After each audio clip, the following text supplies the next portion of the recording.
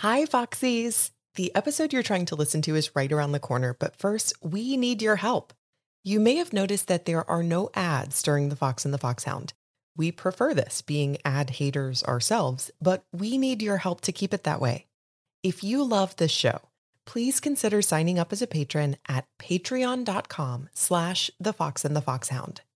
We have Patreon tiers starting at just $1 a month. And not only will you get fun extra content and an unedited cut of every episode 2 days early, you'll be directly responsible for keeping the show going in all of its ad-free glory. Thanks to all of our existing patrons, past patrons, and hopefully future patrons. Enjoy the episode. So we're opening the show a bit differently for a little while. Hopefully you all know us. We're the Wilsons, and we are reading through the Harry Potter series together, me for the first time.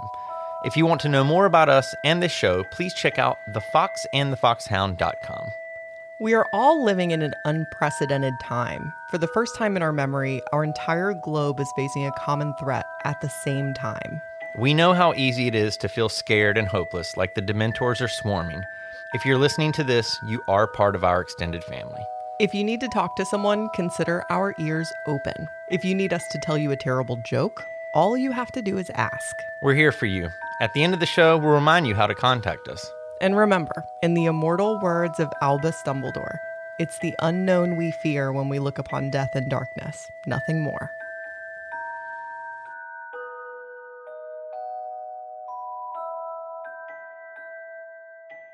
Okay, so how you feeling? I mean, the world not at all stressful. Things not at all terrible. This book, not at all stressful. Right. This series, not at all stressful. Right. I mean, like, my God, life just feels like a vacation right now. Art is imitating life at this point. Holy shit. Yeah, it really, really is. And without devoting too much of our time to it, because quite frankly, I just, don't have the patience or energy, I do want to open with some words from our dear, sweet little wizard boy himself, Daniel Radcliffe, because he wrote a fantastic piece addressing She Who Must Not Be Named, heretofore known as the author that we're not naming.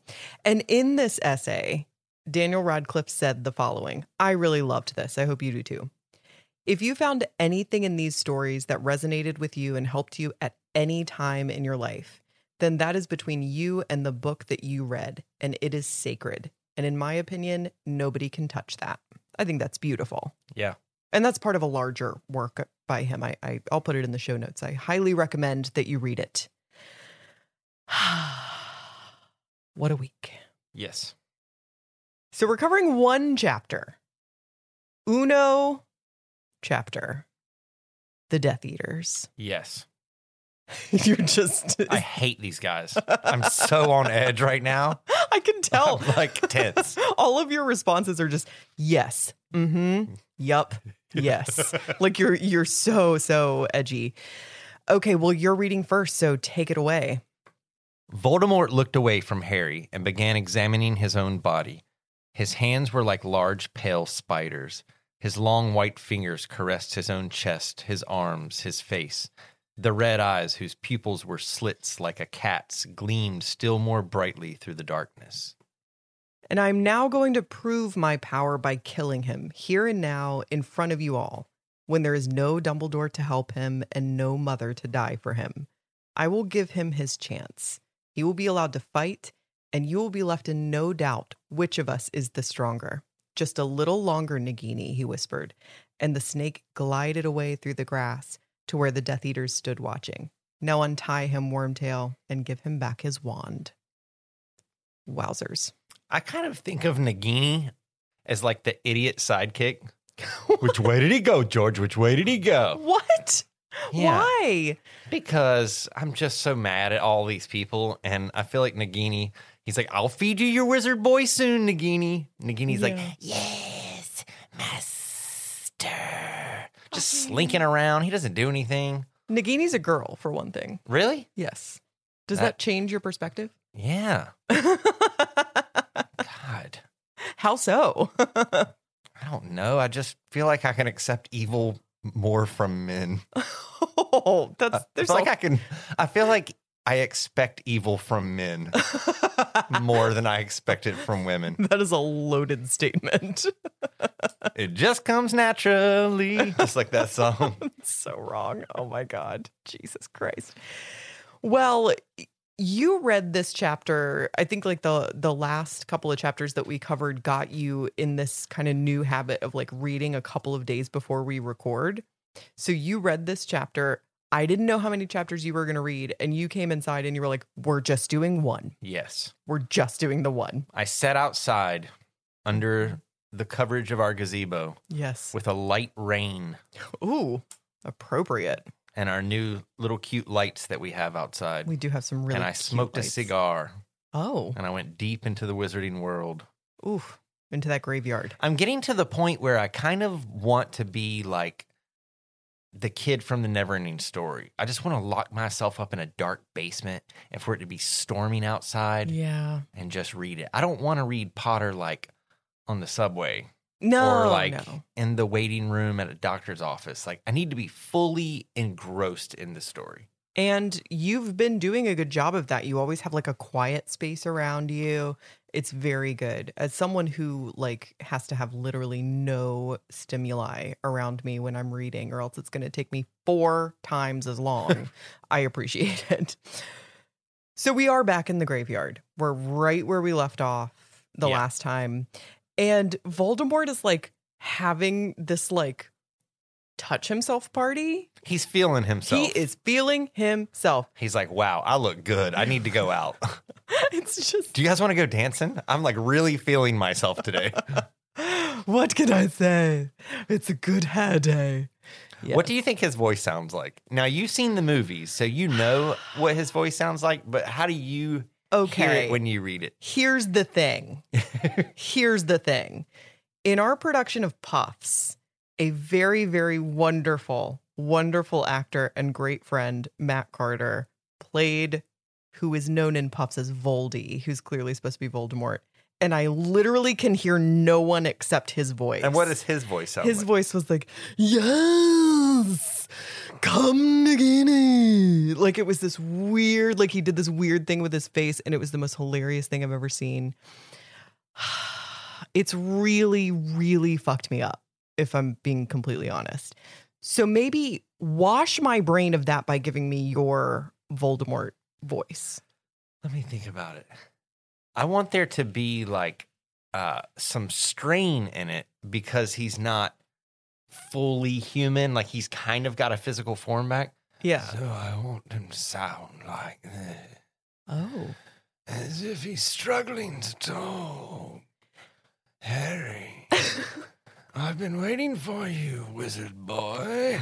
It also sounds a little bit like Jermaine Clement from Flight of the Conchords doing David Bowie.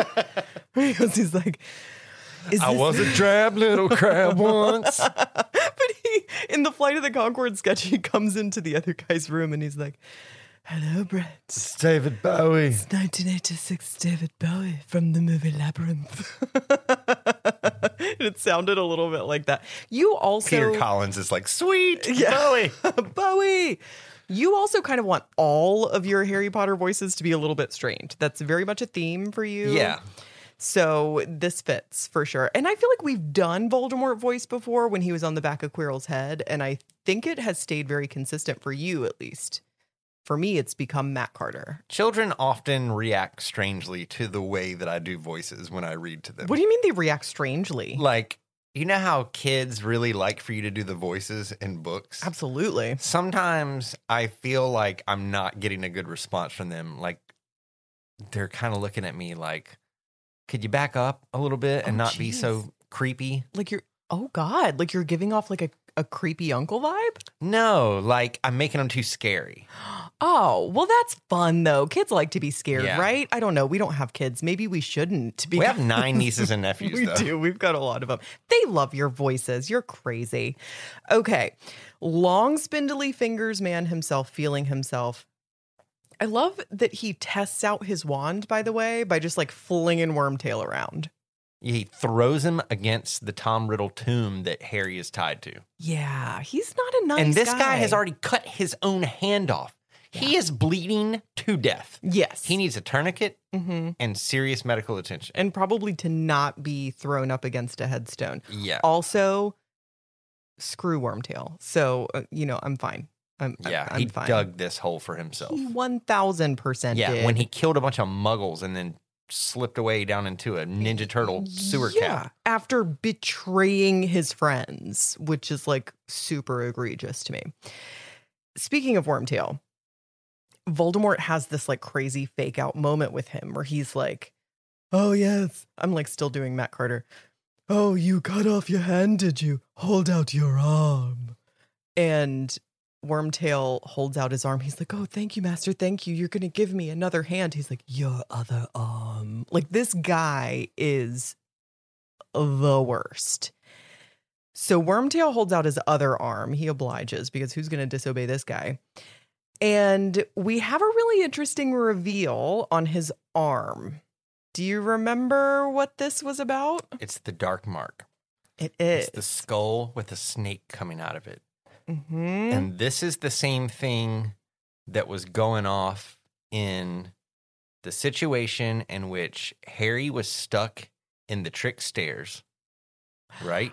And Moody had come out, and Moody could see him, and Moody was talking to Snape and Filch. And Snape looked at his arm. Yeah. And grabbed his arm. And it's like when Moody said something to him, and I proposed that maybe it was some sort of like house arrest type of thing. Yeah.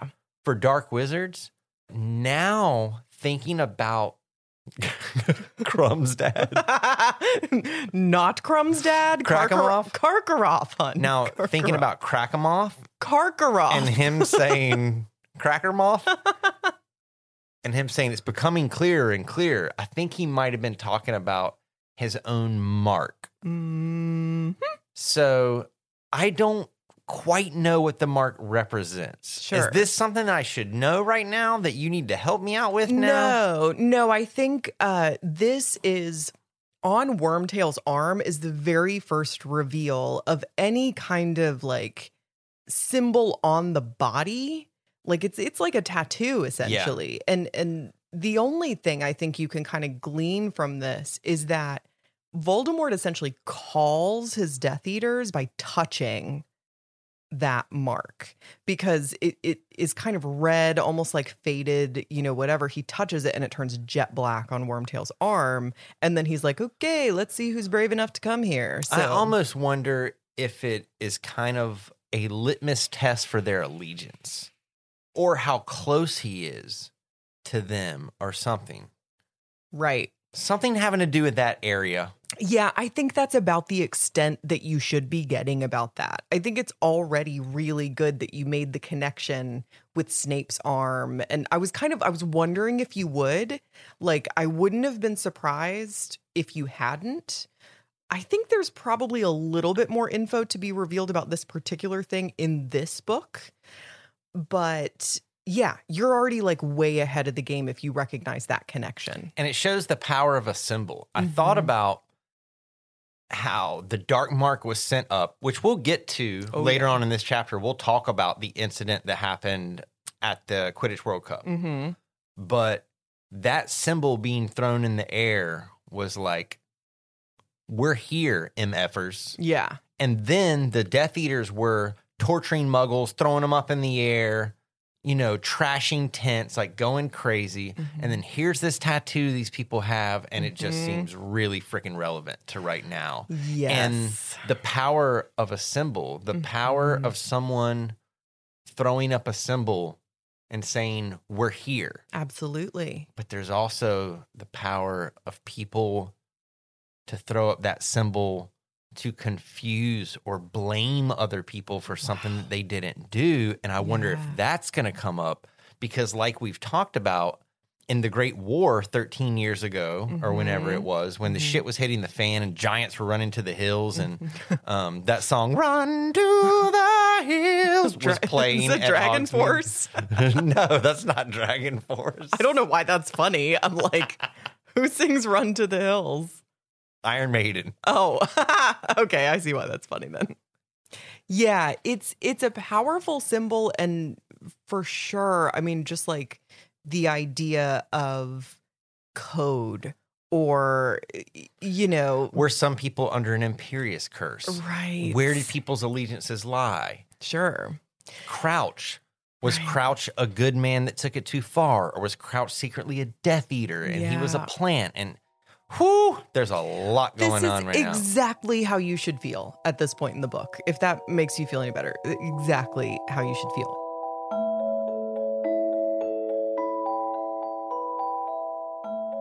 So then we get into Voldemort's past. Yeah. And the first thing that we need to say about Voldemort's past was already given to us through foreshadowing through a really funny line. Oh, tell What me. is it? Seamus Finnegan. My dad's a muggle. Mom's a witch. Yes. That's foreshadowing. It's literally Voldemort is the same thing. Well, His dad's a muggle and his mom's a witch. but I don't know what you're implying about Seamus Finnegan.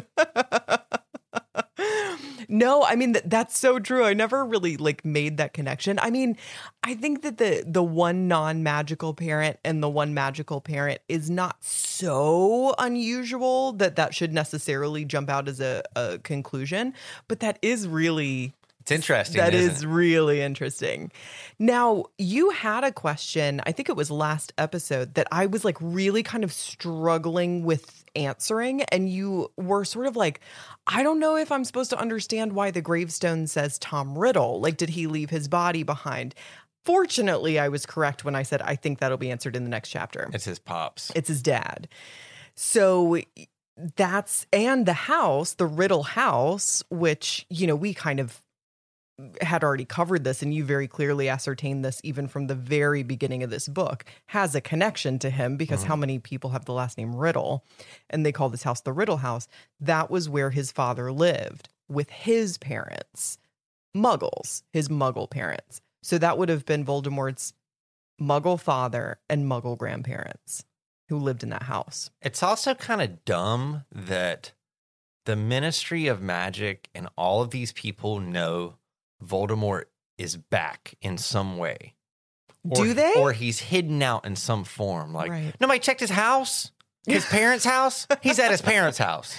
But this is see- like if the cops had been searching for a guy for 13 years and they were like, we just don't know where the hell he is. Have you stopped by his mama's house? Here's the thing, though. He's eating a peanut butter and jelly. He's watching TV in her living room for 13 years. No. Here's the thing, though. Here's what I think you are overestimating, which is the Ministry being on any kind of alert. There is very much an assumption in the wizarding world right now that Voldemort was killed, done, dead when he attacked little Harry Potter. Remember, Hagrid says that in book 1. He's like, everyone says he died. I don't think he died personally.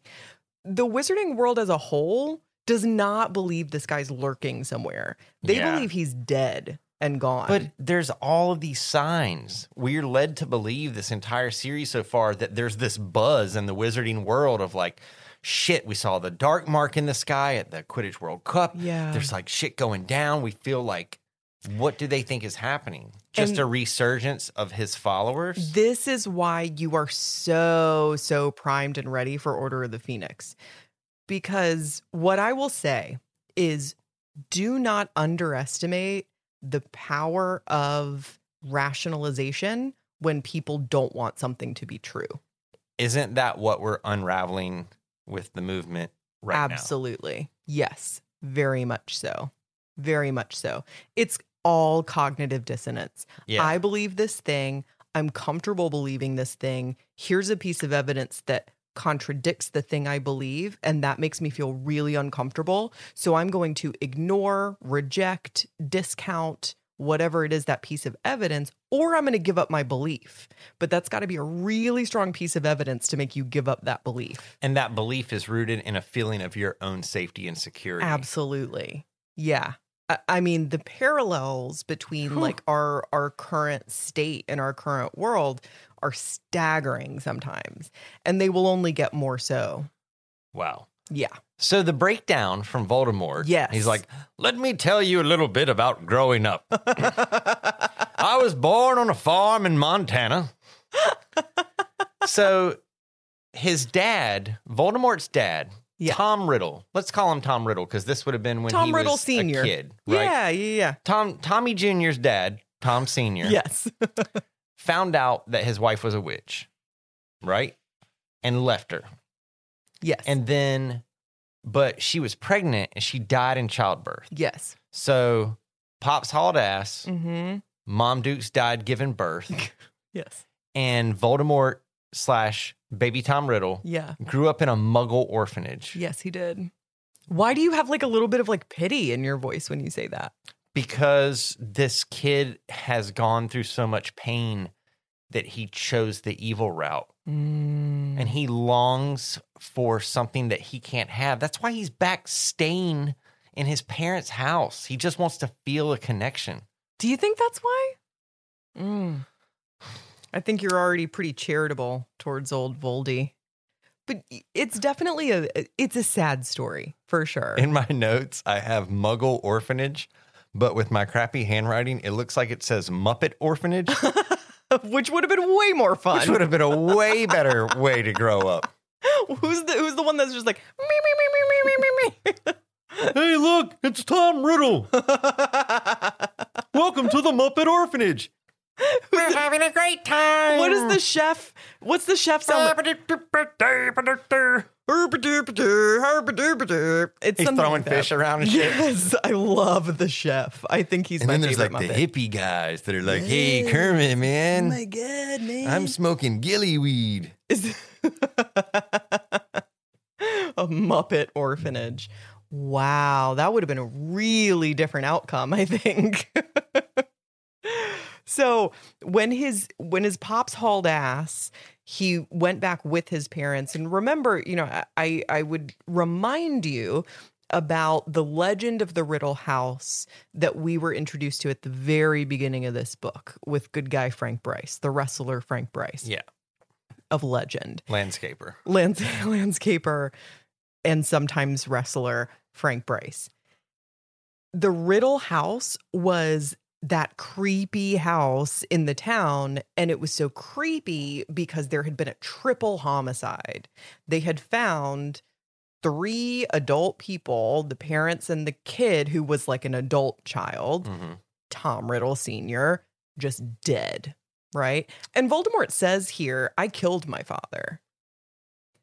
So I would say, that's maybe not necessarily something that you would go, oh yeah, I clearly made that connection because I it was didn't. so I didn't really think far about back. that. Yeah, it was so far back. But if his mom died. died in childbirth, he didn't kill her. No.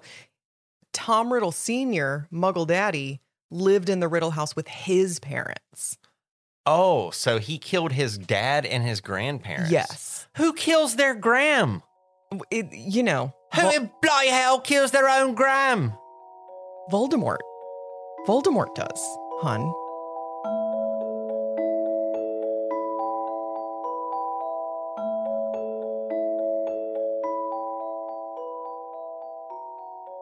So, the reminiscing about the past comes to a conclusion because, according to Voldemort, his real family shows up. He doesn't treat them very well, but it's time for like the Death Eater Bro convention. Yes. I wanted to mention something Okay. epic and biblical before that. I love epic and biblical. Well, in this part. So the touching of the hem of his black robes. Right. This is like in the Bible, touching the hem of the garment of Jesus. Yeah, because I was going to say, isn't that a Jesus thing? Like, Yeah. and what There's a great old hymn about that. I believe it's called Touch the Hem of His Garment. Oh my God. Now, what does that like mean to you or symbolize to you within the context of this clearly not Jesus-like guy? To me, it shows absolute devotion, but it also has a little bit of a messed up sacrilegious nature to it. Interesting. Sort of like the girl from Exorcist in the uncut version doing sexual things with a crucifix. It's Right. it's perverse. so perverse that it's just really creepy. When I read that, I was like, oh God, what is she like? I remember growing up, my mom always hated Madonna because Madonna like wore rosaries as necklaces. I don't know if you knew that that's like a really sacrilegious thing to do to Catholics, is to like wear a rosary like a necklace. Right. You don't use it in a flippant way. Exactly. It's a serious thing. Yeah. It's that kind of thing. And then she had the video which had a man on a cross. And, my mom was not a fan. Not a Madonna fan. No. Madonna was controversial. Can you believe there was a time when Madonna was controversial? Christ. I mean, wow. What I want those She'd be a days senator back. now. I know. If she ran should be. for office, I would vote for her. Yeah. Or if a Muppet did. Right. Or a wet bleach-soaked mop. Or one of our cats. Or literally anyone other than everyone who's in charge of this country at this moment. Exactly. Please send us We your don't need to candidates. overhaul the whole engine. Yeah. Yeah. The insurance company has totaled America. All right. This It's bitch totaled. is fried. Yeah. Rick and Vic, get the guest room ready. We're about to get the hell out of here. We're getting out of we are what do you have to do to become a British citizen? Because Don't come back here. I'm fine with that. Go there and never come back Is here there like a again. test? Is that like, should I start studying? Like what? You have to brew and prepare a proper cuppa. Oh no, well I'm fucked then. If it was a cup of coffee, can I be a citizen of France if I can brew a really good cup of coffee? Honey, you're already a citizen of France in your heart. Am I? I am. Je suis. Oui.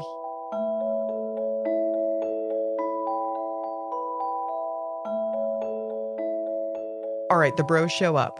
They form a circle, but there's these, I want to use the word strategic. There's these gaps. I mean, to me, the implication here is that every single person who is present in this graveyard and in this circle is in a formation and an assigned place that they always stand. Everything is ritualistic. Exactly. Very ritualistic. Right. Even the fact that like they're forming a circle around this headstone and like it's all very like something really awful is going to go down. It's very ominous, I guess is the word I'm looking for. And Voldemort proceeds to put all of them on blast, taking no prisoners. You guys were not very loyal to me. Y'all never tried to find me. Nobody tried to find me. You guys knew I was out there and none of you tried to find me. Right. I was at my grandparents' house with Frank Bryce. But he's only been there for like the past few months. Like it's not like he was there the whole time.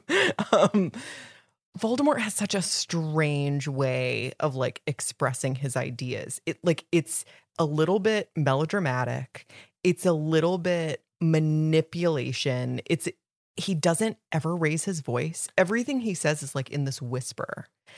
But he has this like weird self-question and answer thing for like an entire page. He's like, so I ask myself, and then I answer myself. Like a true narcissist. Like a total narcissist, like someone who firmly believes their opinion and read of the situation is the only acceptable one.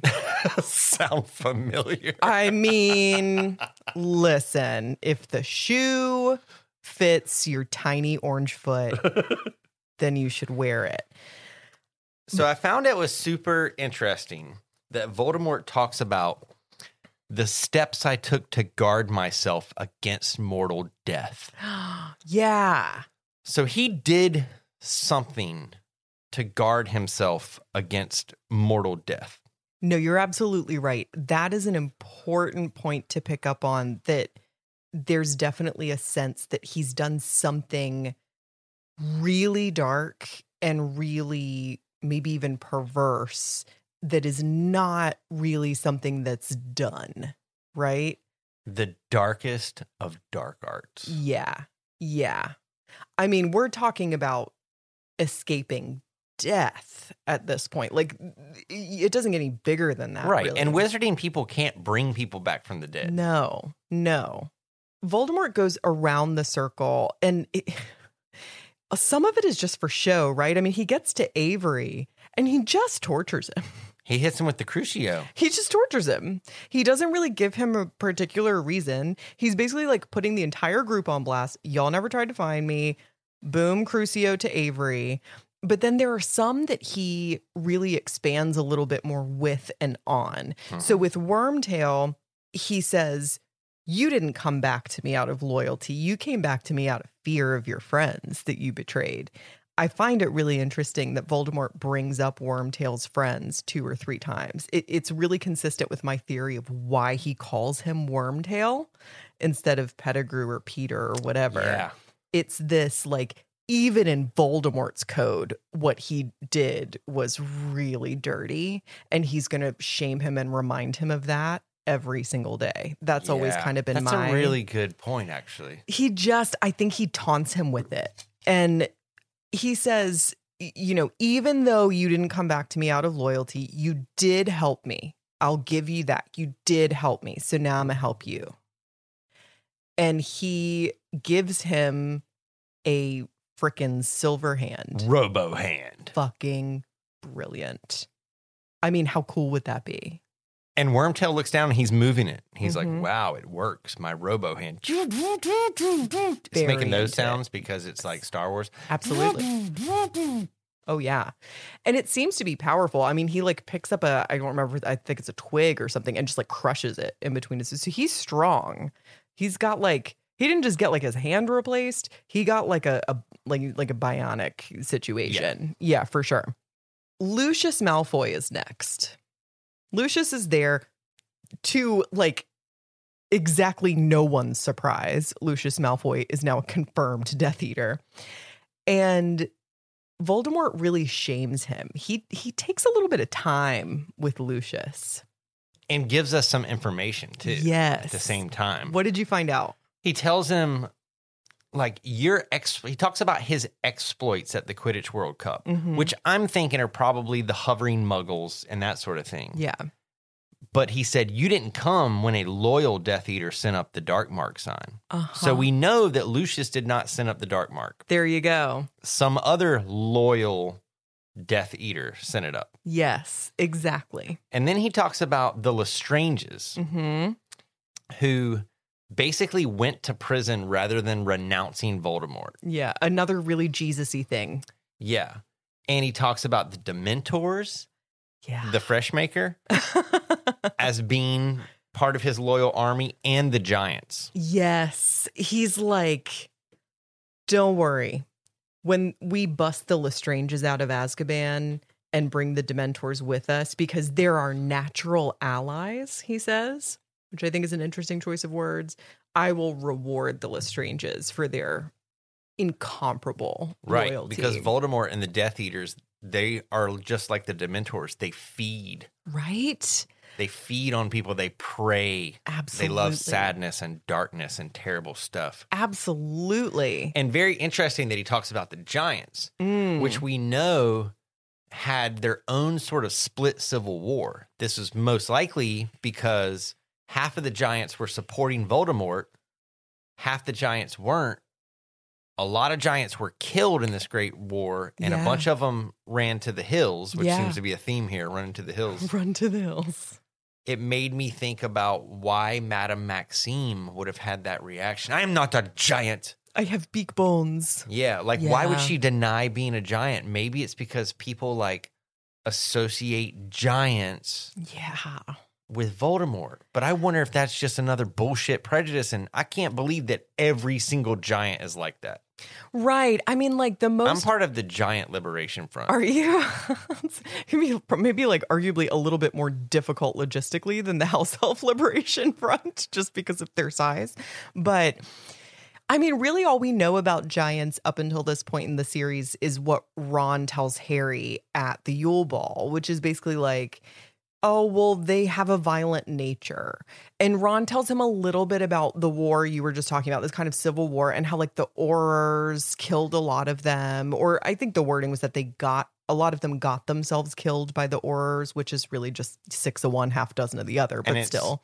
It's part of Ron's revisionist history Right. bias that is stereotyping people to make himself feel more comfortable. Well, and I mean, this has not been a great book for Ron at all.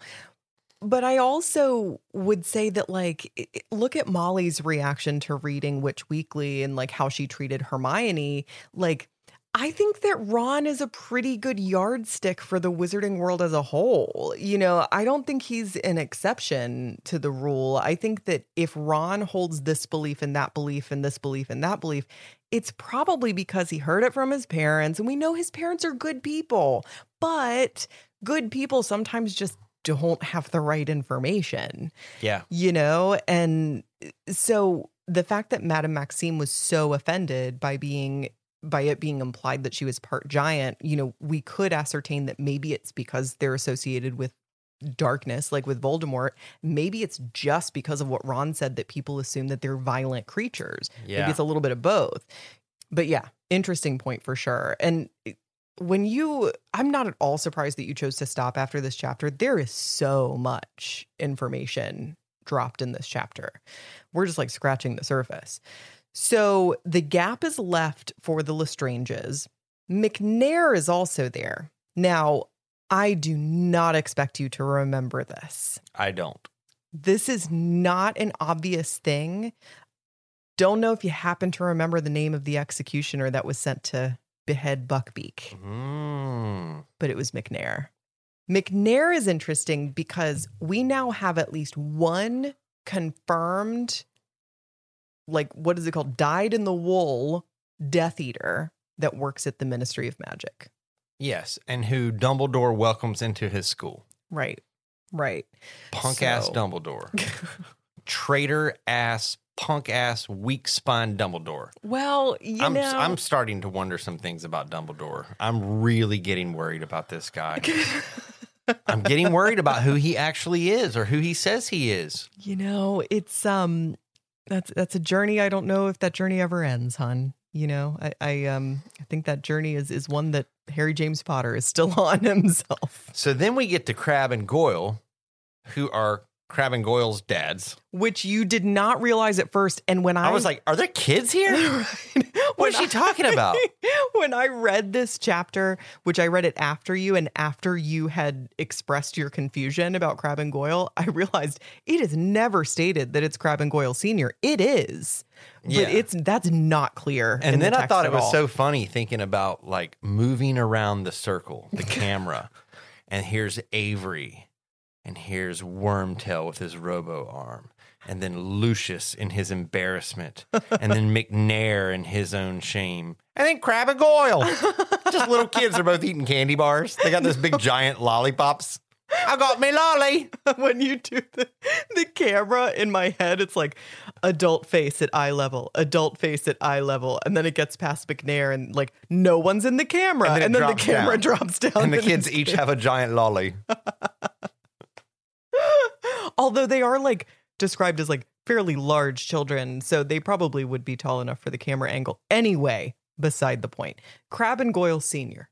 Crabbe and Goyle, the dads. Yeah. And what I had mentioned to you when we were just chatting about this the other night, right after you read this and I clarified this for you, is that, there are certain names that are these pure blood family wizarding names that if you see this last name, then you can bet they are directly related to this person and this person. Crabbe, Goyle, Malfoy is another one. You might remember in the chapter, The Pensive, during the trial, one of the names that Karkaroff tried to give, which was one of the Death Eaters who had died in battle, was Evan Rosier. In Fantastic Beasts: Crimes of Grindelwald, which is a prequel and takes place some 50 years. Oh, no, longer than that. Takes place in the 20s. Mm-hmm. One of the characters is, I don't remember her first name, Rosier. So, like, these last names are, like, generations long, pure blood, like, I think about like royal family names, right? And with that is probably going to come a lot of inbreeding as well, quite frankly. So then we get to Voldemort's Eagle Song. His Eagle Song? Yes. What does that mean? A song made popular by the Eagles, Oh. but written by Jackson Browne. Oh, the band The Eagles. Yes. I thought you meant like a swan song, but like So, an Eagle song. Yeah, Voldemort picks up this guitar from next to his dad's tomb, It's a really surprising moment. and he sings, "Rising up out of this bowl, trying to loosen my robes, got 6 Death Eaters on my mind. How dare you? 2 that betrayed me, 1 that wants to slay me, 3 of which are fucking dead. Take it easy." Oh my God, that's exactly what this scene needed. It needed a musical number. So I love this. He says there's 6 missing Death Eaters Yes. in this circle. 3 died in my service. Mm-hmm. 1 was too cowardly to return. Mm-hmm. 1 left me forever. And my 1 most faithful servant who is still at Hogwarts. Yes. This has had your brain in knots for like 2 days. God. And I'm like, am I dumb? Am I a dumb reader? Should I know this? No. Are people yelling at the podcast right now going, No. come on, you idiot. You know who these people are. He literally asked me, listeners, am I going to see it coming? And I said, nope. So the 3 died in my service. Yeah. I was thinking of Bertha. Possibly, but that doesn't make sense because we don't have any sort of inference that she's like associated with Voldemort. Yeah. Then I thought about Crouch, but we don't know if Crouch is dead yet. Well, I think there's an even simpler answer, which is, again, if you think back to Karkaroff's trial that we saw in The Pensive, there were at least 2, maybe 3, but I think there were at least 2 Death Eaters that Karkaroff tried to offer as, you know, collateral or as bait to let them to get himself out of prison, who were dead, who were killed by Aurors. One of them was Evan Rosier. Oh, That I just yeah. mentioned. Is this I don't when remember the other he's ones. going, actually, listen, there's some other people I can rat out, and they're like, he's already arrested. Yes, He's already dead. exactly. Okay, so that would Exactly. kind of explain some of them. Yes. Then 1 too cowardly to return. Mm-hmm. I think that's Snape. You think it's Snape? Okay. And Voldemort says he will pay. Well, there's 2 that could be Snape. okay. 1 too cowardly to return. Okay. Which could be Snape. Although Dumbledore has told us Snape was never a Death Eater. He just rolled with a dirty crowd. Yeah, that's sort of what Dumbledore said. Ish. And then 1 left me forever could also be Snape. Right. Well, That sounds almost more likely. Like he used to be a Death Eater, but then something happened and he quit the Death Eaters. so that what you just said is more what Dumbledore said in that trial. Yeah. It wasn't that Dumbledore didn't stand up, because I think you're referencing that moment when he stands up in the courtroom and kind of vouches for Snape, because Karkaroff throws out Snape's name. Yeah. And Dumbledore says, I don't remember the exact words, but to paraphrase, he says, Snape was a Death Eater. That's right. Because that's But our he's first not one confirmation. now. Exactly. But he is no longer a Death Eater. He actually says he is no more a Death Eater than I am now. Yes. Which leaves us with my most faithful servant who's still at Hogwarts. Right. You're just like throwing down your book. I don't want this to be the case. And if this is the case, I might not read the rest of this series. What? It could be Dumbledore. Oh, God. It could be Dumbledore. Please, God, don't let it be Dumbledore.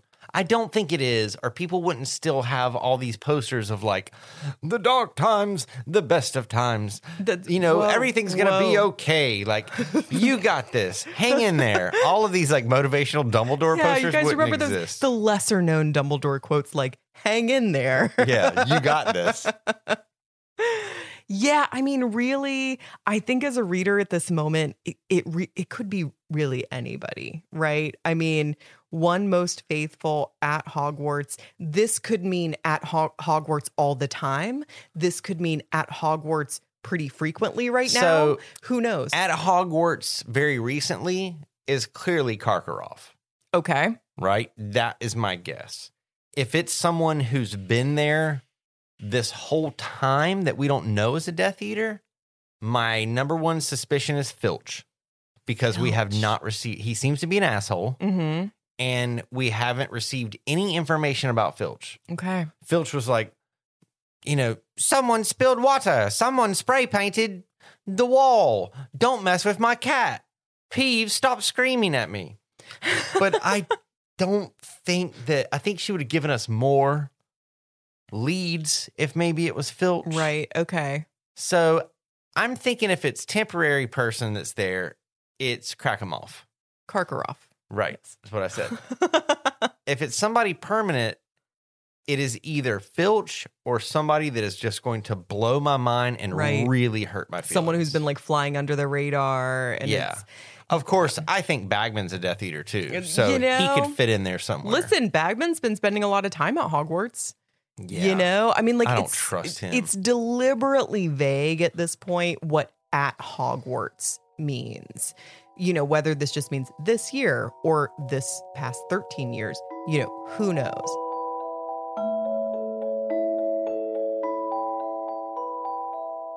Lucius Malfoy is essentially like, Daddy, will you tell us a story? We want to know how you. And Voldemort's like, all right, children. I'll tell you. I'll tell you. Once upon a time, I tried to kill a baby. I myself was a young man. Talking about a plan backfiring. Oh, well, did it ever. So Voldemort breaks down the whole Harry situation here. Really good info here. Yeah. And you can fill in the missing gaps from my notes. Now, when you say fill in the missing gaps, things that I'm not bringing up, not do you spoilers. want me to like jump in if you miss? Okay. So, Voldemort had prepared for immortality. Mm-hmm. Did he do this preparation pre-trying to kill Harry? You shouldn't know that yet. Okay, but he would have had to have, because that's what kind of banished him. I don't know. We'll get back to that. Yeah. So what happens is when he tries to attack Harry, the ancient magic that was in Harry's mom, which when he tried to kill Harry, backfired and put him in this state. Did not kill him, of course, because he's still here in some form. It put him in this like weird, ethereal spirit state. Yeah. Which makes sense because we know Headless Nick and Moaning Myrtle, we know that there can be this life after a body within this universe. Sure. So he's in some sort of weakened spirit state, but he needs a wand to help him. Right. Okay. Right? He knows that he can bring himself back, but he needs a wand, right? Exactly. So the only thing I will fill in there is Lily, Harry's mother, did not possess within herself any kind of ancient magic. The fact that she sacrificed herself for her son ancient magic. was the ancient magic and rebounded Voldemort's curse. The other really interesting thing here is there's a line where he says, "You know my goal to conquer death." And I thought I would give you like a little interesting tidbit, which is that Voldemort's name is French and it's Vol-de-mort, which mort is death and vol is flight. Now, de can mean a couple of different things. So his name translates as either flight of death or flight from death. Flight away from death. Right. It can kind of mean, depending on the context of the sentence as a whole, it could kind of mean either one of those things. And here's another biblical thing. Right. Jesus said that he came to defeat death. Yeah. Yeah. Oh. Yeah. It's some heavy Bible stuff for sure. My mom is cringing right now during this episode. She's like, no, they didn't. So he says that he can possess the bodies of others. Yeah. Right? So he can like possess someone's body. So creepy. Could have been Crouch down at the old forest. Tidbit, side bit. Let's not go too deep into it. And he mostly possessed snakes. Yeah. But they didn't last long. They would die. Yeah, so he starts possessing these different animals, but like he can't possess them to the point where he can use that animal's body to use his wand and then no, he's still restricted to their bodies. Like, exactly. If you want to pick up a wand, a snake, bro, A snake. A snake. Why didn't you possess something with fingers, Right. dumbass? Oh my God. But I have in my notes, hold please, hot take, Voldemort at the zoo. Yeah, tell me about this. You mentioned this to me Could that have been Voldemort at the zoo? in the first book. Yes. When Harry gets pissed off and the glass disappears, Yeah. and then Dursley is all of a sudden inside of the thing, how do we know that was Harry's magic? How do we know it wasn't Voldemort's magic and that was Listen. Voldemort? Thanks. Here's what I'll tell you. Here's what I will tell you. I don't know of a single piece of evidence that tells us that that's not true.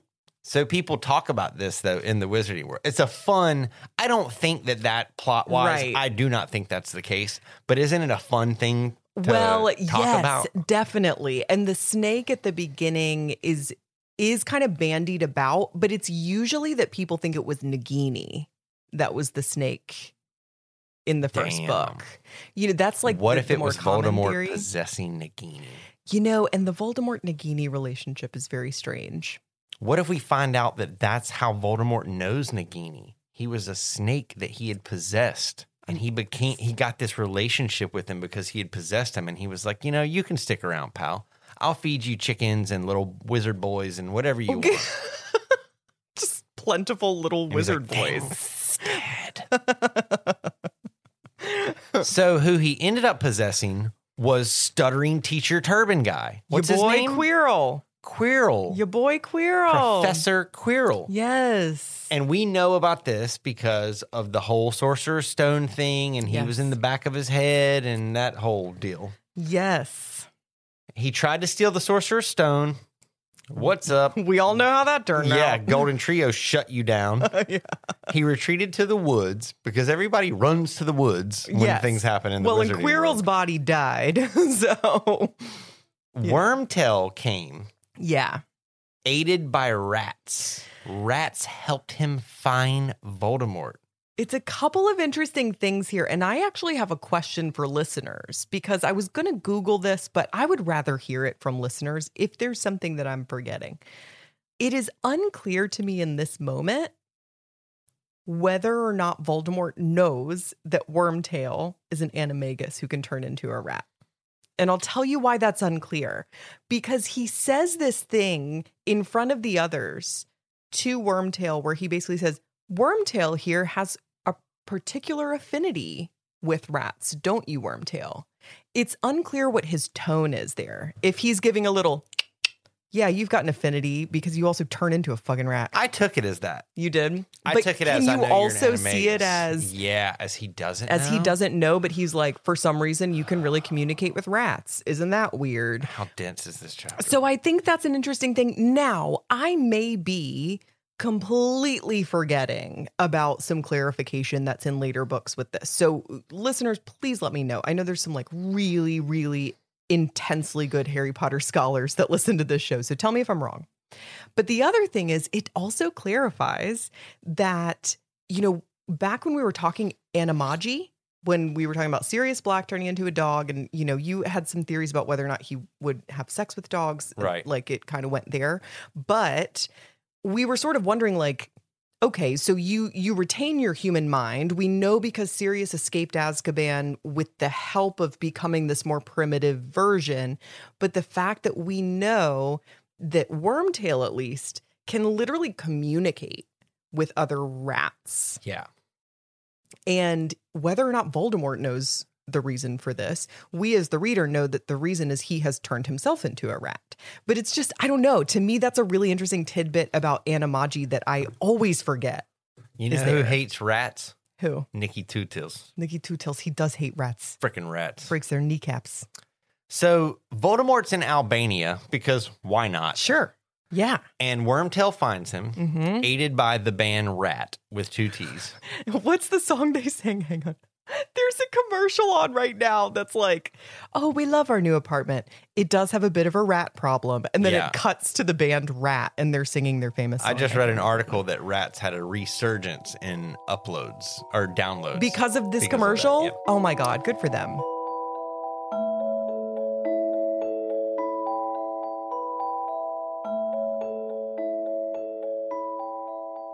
So Wormtail stops at an inn Yeah. for food. Yep. It's another kind of weird biblical, like, Christmas Day thing. But Sure. let's move past it. Sure. Because he's hungry and he really needs some cheese. So he's like, I'm on the way to meet the devil. I'm in rat form. Let me turn into a human and stop in here for a beer and a sandwich. Because why not? And he's saddled up to the bar. He's about 4 bourbons deep, and he looks over and he's like, hey, you here by yourself? And it's Bertha Jorkins. Bertha's shit hammered, right? This is really, And Bertha's I don't like, remember hey, reading this. I don't come to this bar so some rat bastard can come hit on me. I'm just trying to have a drink. And he's like, how did you know I was a rat, Oh baby? my God, you've really, is this your fan fiction that you're working on right now? So Wormtail invites her on a walk and then overpowers her. This Yeah. is so like someone pulling someone out of a bar and then assaulting them. It's very really uncomfortable. Really uncomfortable. I agree. And he brings her to Voldemort. And Bertha, with a little persuasion. I have that in my notes too. Crucio. or, you know, I think there are even more nefarious things that could mean. Yeah. You know, I think that is left deliberately to our imaginations. But Saeed from Lost could have been there. with the shoving shoots. bamboo shoots under her fingernails. Stop it. I can't even watch that scene in Lost. Oh, I can't do it. But Bertha, with a little persuasion, tells Voldemort some stuff. Tells him about the Triwizard Tournament Yep. that's happening. Tells him about a faithful Death Eater who would be happy to help. And basically how to contact this person. Yeah, this is like how you get your friend a job. Right. You're like, hey, Yeah. God, if we only just had a assistant marketing director. Oh, my friend Julie is looking for a job right now. She has a ton of experience in marketing. Well, cool. Tell her Sure. to shoot me an email. Sweet. I'll tell her that you said to email her. Absolutely. And at the end of the day, when Voldemort has, I mean, it again, it's very much like a Dementor. It's feeding on this person. When he has basically sucked every piece of information he can out of her, he's so damaged her brain and her body that she's dead. And he can't Yeah. possess her because her body's worthless now. So he disposes of her. He kills her. You know what he does? He kills the spare. Oh, boom. Boom. He kills the spare. God, I'm so proud of you. I could cry right now. That was beautiful.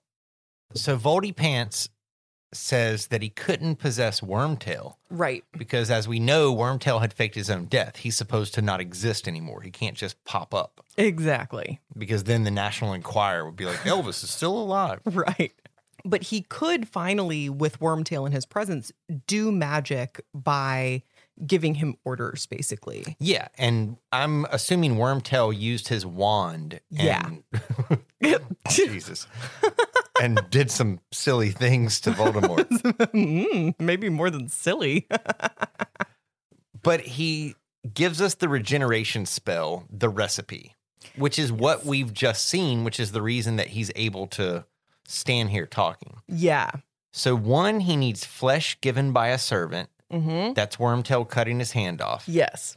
2, he needs the bone of his father, Yep. which he extracted from the tomb. Yes. And then he needs blood of a foe, Yes. which is Harry Potter. Now, he says it could have been any wizard who hated me. There's Yeah. so many wizards who hate me. I have a million foes. I'm kind of a big deal. I'm kind of a big deal. Yeah. It could have been any of them.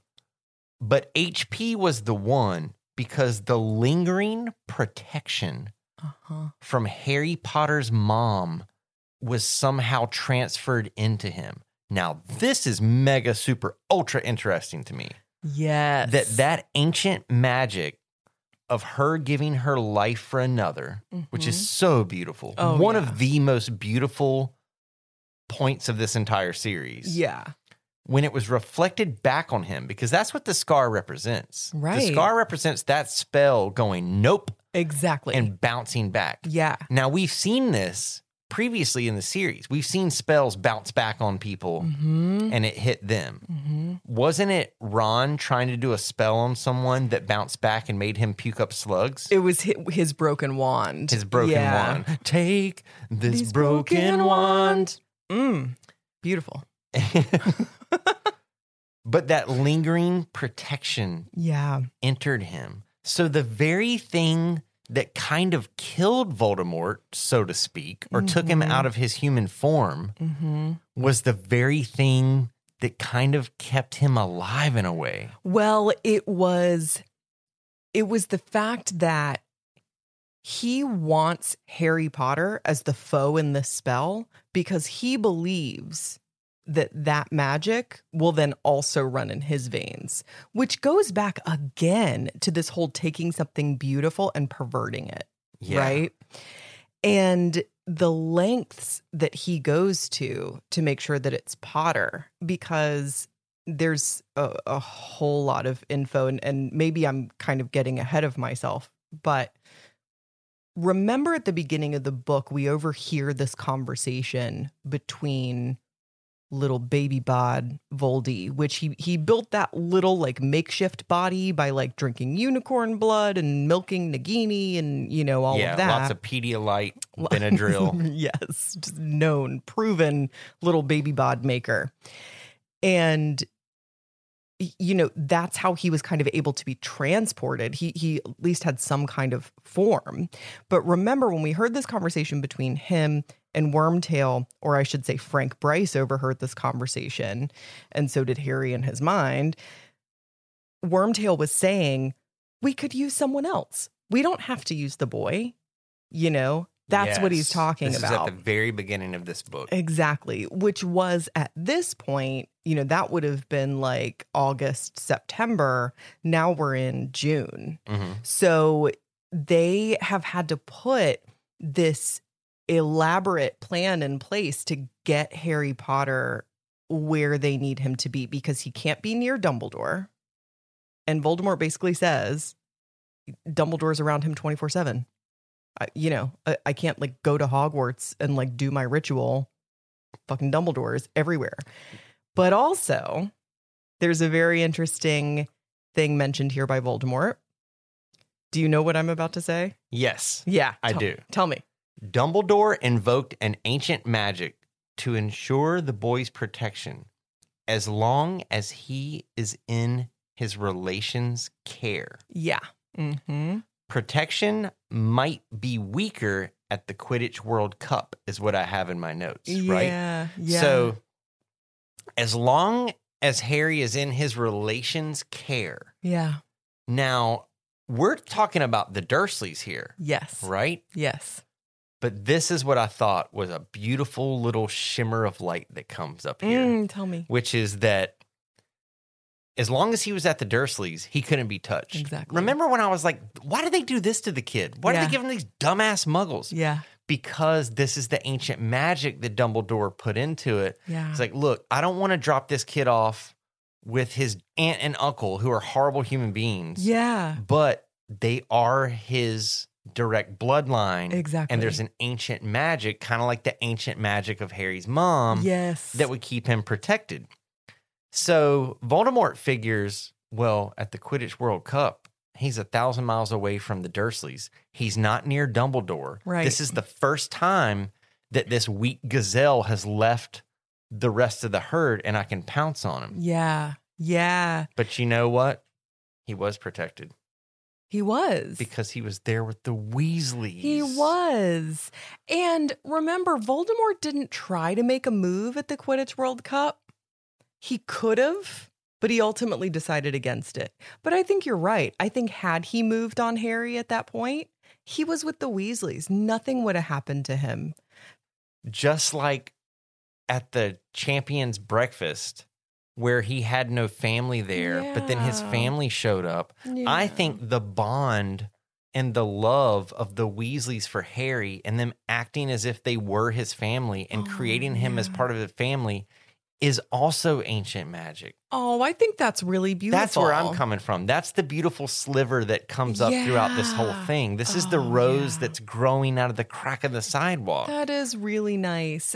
I talk about my grandparents a lot who were not blood related to me in any way. Yeah. But they were my grandparents through fidelity. Right. Through love. Through love. And I think that Harry was protected at the Quidditch World Cup by the love of the Weasleys for him. So sweet. I think that's lovely and really, really beautiful.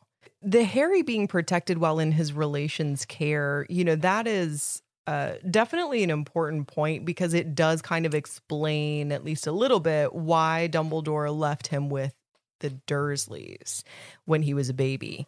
Because remember, Petunia is Lily's sister. So, they are his blood relatives. Petunia's his blood relative. Yeah. On his mother's side. And, I think that that's important because it was his mom who sacrificed herself and, yeah. So that's a very important point. Yeah. there. What I'm saying is that the spell is based on blood relation. Mm-hmm. But what if part of the ancient magic is the power of love? Right. Don't take money. Don't take fame. Something. Don't need no firebolt to ride this train. So basically, we can remember every single song that's ever been recorded except for one song by Rat. Right. Basically, is what the moral of this episode is. Okay.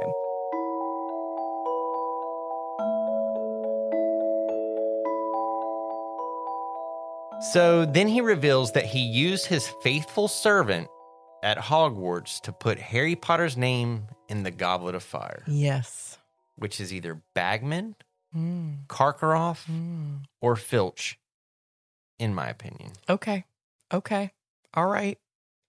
But, you see how right from the get-go, there were a lot of people saying, various people said to Harry different versions of, whoever put your name in that cup is not your friend. And we know for sure that that was the case because all of this was a setup.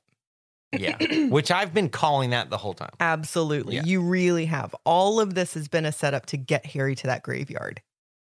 The faithful servant at Hogwarts also turned the Triwizard Cup into a portkey. It's not like they just changed the location of the portkey. Like the Triwizard Cup was literally supposed to be, I grab it and I come out of the maze with it. Yay, go me, I win. Right. It was this faithful servant at Hogwarts who turned it into a portkey. Mm-hmm. Ooh, man, majorly. So Voldy kind of gets to the end of his story time. He starts wrapping up and, tortures Harry a little bit. We get a description of what the Cruciatus Curse feels like because it's the first time it's been done to Harry. And since Harry's our protagonist, this is then the first time that we're kind of learning what it feels like. And he says something about his bones are on fire. So this is a hot, searing, sharp kind of torture pain. Awful. And then he says, Harry and I must fight now. He's so Grab showy. your wand. He's so showy. He's so showy. Voldemort, this 14-year-old kid is tied up to a headstone. You could just do the damn thing right now, right? You could just do it. But no, I need to prove to all of you that this little baby didn't hurt me. Because he makes an emphasis of, I hadn't calculated for that. I will admit, I did not plan on, or it didn't occur to me that there was ancient magic, I don't know, a mother sacrificing her life for her son that might have outwitted me. But I will not make that mistake again. And I'm going to prove it to all of you right now because I'm about to fight this little boy. What a showy bastard. Insecure bastard, right? He wants to prove how strong he is by fighting Harry. And that's where we end this chapter. Right before Priori Incantatem, which I is feel a like great the chapter. end of this chapter is at the beginning of Mortal Kombat or Street Fighter, where you choose your character, and then they're just both kind of moving around. Ooh, fight, and then it goes fight. So I used to love Chun-Li when I played Street Fighter, but when I played Mortal Kombat, I always played Katana. Katana with her little things, her little, what are they, katana? Are they called katana? Yeah. She's named after her own weapon. That's not very creative, but okay. Oh yeah, she was a badass. And very scantily clad for someone who's about to fight in the streets. Sexy beast, Katana. There's a lot of sexism in video games. Yikes.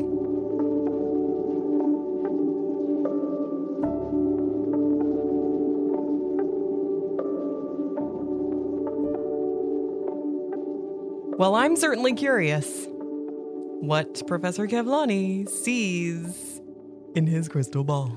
So, like you said, I read this a few days ago, so I've had time to ruminate on it. And originally, my prophecy was going to have to do with who the 6 Death Eaters are. But I knew we needed to discuss that in the body of the text during the show.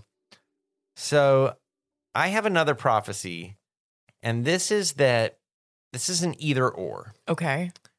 We are either going to find out that in Dumbledore's mission to protect Harry, he made a critical error at some point. Okay. Or in the future of this series, at some point, Dumbledore will make an absolutely critical error. Interesting. And the reason I say this is because of that conversation where Dumbledore said, "Oh, there's all kinds of things in this school I don't expect. Right. I didn't know there was this room full of 1,000 urinals.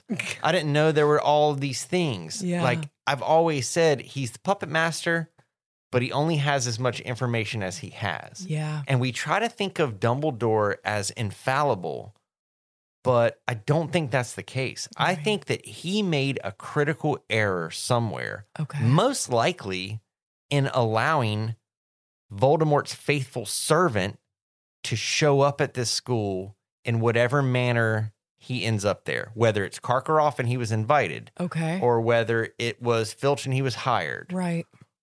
or whoever it is. Yeah. I think that Dumbledore made a seriously critical error there. And or he will make a seriously critical error in the future that could jeopardize Harry's life. I think what we're heading towards is great man Dumbledore. As long as Dumbledore's at the school, no one can touch us. He's untouchable as long as he has Dumbledore. Right. There's this constant Dumbledore is this all-powerful dude, and I think that she's setting us up to show us Gotcha. that he's more human than we think. Gotcha. Because even in this chapter, Voldemort during his story time, or actually, I think it's Voldemort when he's kind of putting everybody on blast, says a few things about Dumbledore. He's like, maybe some of you, this is during his like self Q&A, maybe some of you thought that I wouldn't come back because of Dumbledore. You know, like Dumbledore's name comes up quite a few times in this chapter. So, okay. The first 4 letters are dumb. That's accurate. That's very accurate. Yeah. It's also, I think, the German word for bumblebee. What, Dumbledore? Yeah. Maybe not German. It's maybe it's like Old English. It means bumblebee in some other language. Or it's like a really drunk person trying to say bumblebee. And I was messing around in my backyard, and next thing you know, I got stung by a Dumbledore. A what? A bumblebee. Very nice. Our Hedwig's Digital Get Down comes from our dear, wonderful Katie. Who is the traitor? Oh, okay. That's my Hedwig Digital Get Down. How am I going to name that? I feel like that's Hedwig's Graveyard Mystery Don't Trust Anybody song. Yes. Boom. Katie says, events unfolding in the U.S., as well as in your progress within Goblet of Fire, got me thinking about trauma and reactions to it. My sister worked for a family service center for a number of years. She was essentially a coach and counselor for at-risk teens and young adults who had left home and were transitioning to living on their own. She witnessed the effect early and sustained trauma had on the development of youth and their ability to cope with the minutia and ups and downs of everyday life. She is an avid Harry Potter fan, but found as she progressed in her career that his ability to navigate life after the neglect and abuse from living with the Dursleys, coupled with his experiences at school, made his choices and actions entirely unrealistic for his level of trauma that he endured. This got me wondering if Harry Potter and other fictional stories with a similar narrative are setting our society up for a false perception of an individual's ability to recover after abuse. Granted, he doesn't have an easy time of it, but Harry is able to resist powerfully seductive outlets for aggression and anger with little more than a surly attitude to friends. In our world, this is almost impossible given the emotional toll abuse takes on us. This question is mostly directed to Amanda with her professional insight, but I know Kevin is knowledgeable as well, so I would love to hear both of your takes. Wowzers. It's a great question. So do you want to jump in this first, or do you want me to give my layman sort of insight and then have you clarify it? Do that. So I would argue that the hero's story is someone overcoming insurmountable odds, and that it is not unrealistic for people to experience severe trauma and have it expressed in only subtle ways or not expressed at all, because A, people express their trauma through different ways, and B, human beings are surprisingly resilient creatures. So true. So true. I have so many thoughts happening right now. And I want to preface this by saying I do not have like all of my psychological research at my fingertips. So I'm not going to have like specific sources to cite you. So I'm probably going to be in danger of making a lot of Trumpy statements like a lot of people say and many people say. And I hate statements like that. But I promise you, there is research behind these. I just don't have it at my fingertips. So and I don't want to lay this out as just an argument against your sister's viewpoint, although most of what I have to say is counter to what your sister says.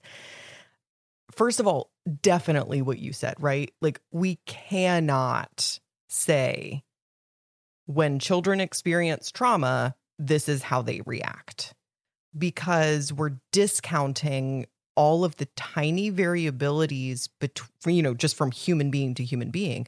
But we're also completely discounting genetics at that point, which, we know environment is very important to our development and arguably the most important between nature versus nurture to our development. But nature is part of it too. There's a lot, and here I go with these Trumpy statements. There's a lot of research to suggest that genetics play a larger part in our personality than we thought, right? I mean, like, think about it. Like, I catch myself saying things sometimes and I'm like, oh my God, I am my mother, right? Like, what about when people say, I had a shitty childhood and you didn't see me become a drunk? Right. It's like, you're two different people, number one. Yeah. And number two, what if this person had a genetic predisposition towards alcoholism that you didn't have? Exactly. So even if you both experience the same trauma. Yeah, we cannot completely discount genetics. And you bring up another really good point, which is where I think I do kind of in some ways converge with Katie's sister's opinion, in that I think sometimes people can sort of weaponize this stereotype of what traumatized children are supposed to grow up and become. But I don't know that like the Harry Potter series is guilty of giving us unrealistic expectations about what can come out of childhood trauma.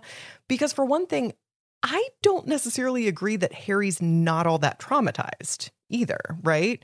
I think his trauma expresses itself in less obvious ways. Ooh, that's something to think about. Because here's the thing. We know Harry has a major hero complex, right? We know that he deliberately, from the age of 11, has been putting himself directly in harm's way to save the Sorcerer's Stone or his friend or the world or whatever, right? He's very guilty of going, nope, I'm going to do this on my own. Even when logically and rationally, he's got to know he doesn't have the skill or the knowledge or the expertise to handle this alone, but he does it anyway. That's not normal behavior, for one thing, right? Now, it's very good that he is this way, or else the Sorcerer's Stone would have fallen into Voldemort's hands in book 1 and, the whole series would have been done. But The other thing is, even in book 4, we've seen a lot of examples of Harry having nightmares, having, definitely all of the insecurities that come along with being a teenager. But, he does have some angry outbursts. He's got a lot of things pretty consistent with a post-traumatic, stressy, trauma-related sort of thing. But on top of that, you've got to remember that even if we go back to the diagnostics of post-traumatic stress disorder, you are not given a diagnosis of post-traumatic stress disorder just because something traumatic happened to you.